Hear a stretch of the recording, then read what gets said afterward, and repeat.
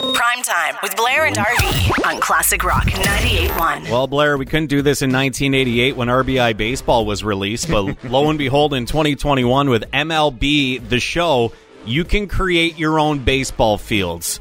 And joining us on the show right now is baseball diamond building architect himself, Rob Leth. Rob, how are you today?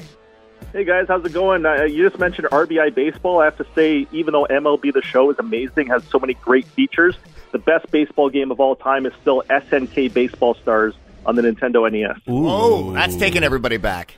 We're going to talk about that diamond you built here, Rob, coming up in just a second. But something we've been talking about on the show all morning long is when we found out yesterday we were going to be talking to you, we didn't realize, Rob, that you are the legend behind the 2000s viral video of the dude getting smoked by a toboggan. I'm that dude, yep. Can we just relive that here for a second? All right, so I've got my trusty stopwatch, and here they come down the hill. It looks like Ruben is in the lead, and here comes Al, and this... Boom! That was a bad idea. At Riverside Park, Rob Leth. I'm just going to walk it up.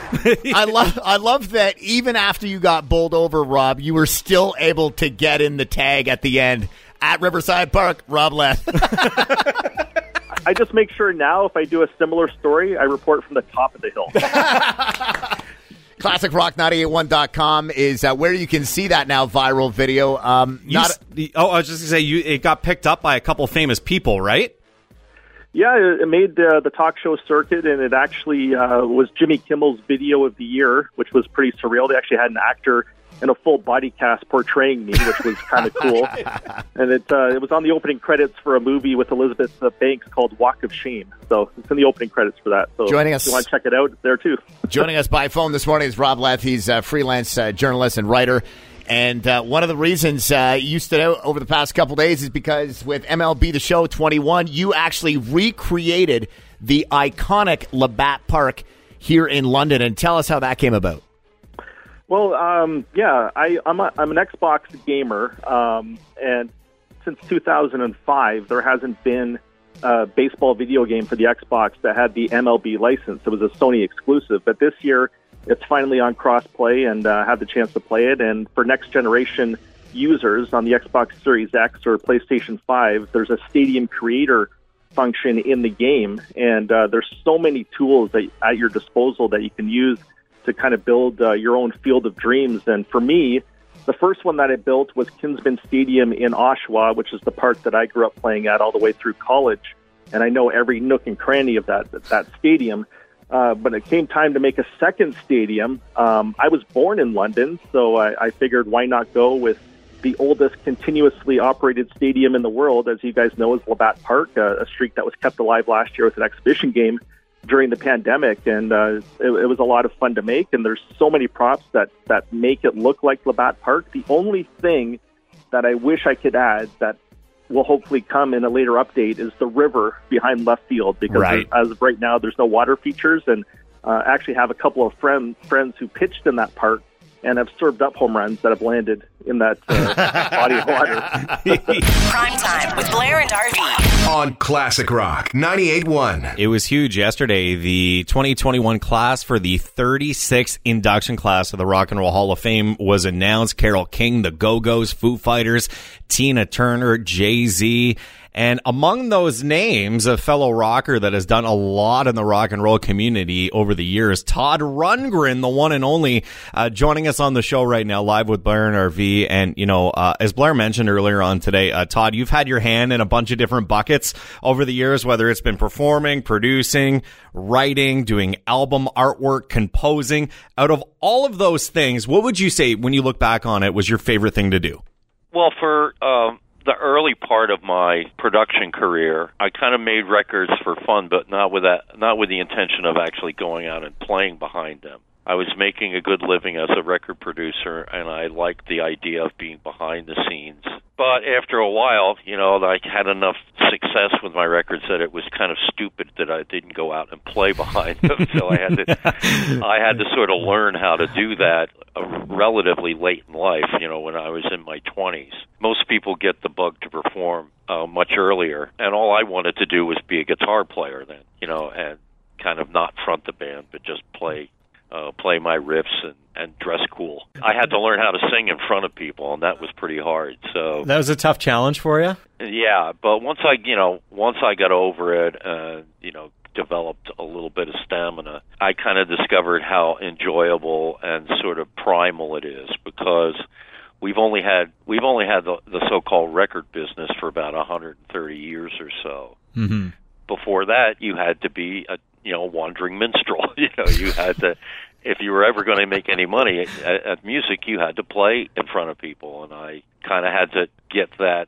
Had to learn that the hard way, I guess. Recently announced as an inductee for the Rock and Roll Hall of Fame, Todd Rundgren, the one and only, on with Blair and RV right now, and your resume is huge. Years and years and years of touring. Do you have any memories of being around London, Ontario? I've played in Toronto, and I believe I have played in London. It was quite a while ago. It might have been, I did a Canadian tour with Tony Levin and Rick Marotta. Tony Levin, of course, plays with Peter Gabriel, and he lived in the Woodstock area where I lived for a long time. So one time I got it into my head to just mix it up and put together a band with Tony and Jerry Marotta and my guitar player Jesse Gress, and we toured through Canada, and I'm pretty sure we got to London during that tour. Todd Rundgren joining Classic Rock Mornings with Blair and RV. Listen, we appreciate that you're a busy guy, and congratulations one more time on making it into the Rock and Roll Hall of Fame. Late October. Excited to see the induction ceremony later on HBO. We appreciate you joining us this morning. My pleasure. I'm going to be pretty busy from here till the end of the year. Good luck the rest of the way. Thanks a lot.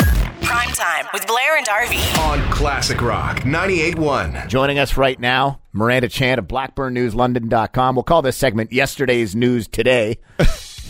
Miranda. To be clear, I posted it yesterday. That's what I'm saying. Yesterday's News Today. That's one of London's, foremost entertaining summer events is not going to be a thing. Unfortunately, Sunfest has come out and announced they will not be hosting their in-person celebration in the park. Instead, it's going to be live streamed. So it won't be the same, but there is still some sort of festivities taking place. I'm going to log in to support that, but I'm done with all the virtual shows and tours and everything. You got one more left in you.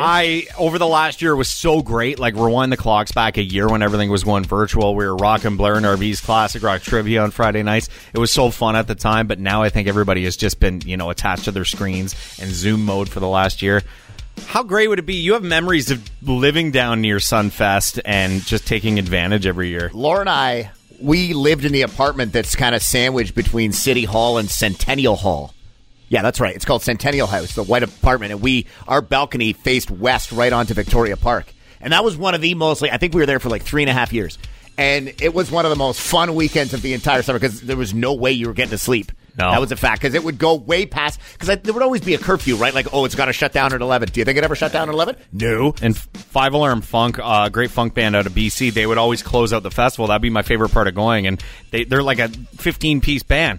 But oh yeah, they'd be loud. I saw Miranda's story and I was like, man, you kind of knew it was coming, Miranda? But to hear it officially. It was the second festival to announce that they can't hold their in-person festivities in the park. I mean, we knew that Home County wasn't going to go ahead this year. They'll be back next year as well, which is what Sunfest is planning. They want to return to in-person next year, but this year, if you can just log in on July 8th to 11th, there's 25 international acts that are going to be performing, so it's going to be good still, even though it's not in person. I love that there's, the spirit of it still exists. Right, because I forget what the attendance level, but it's well into the close to $100,000 people through the weekend usually. Tens and tens of thousands, right? I got to ask you a question though, Miranda. You mentioned those cancellations.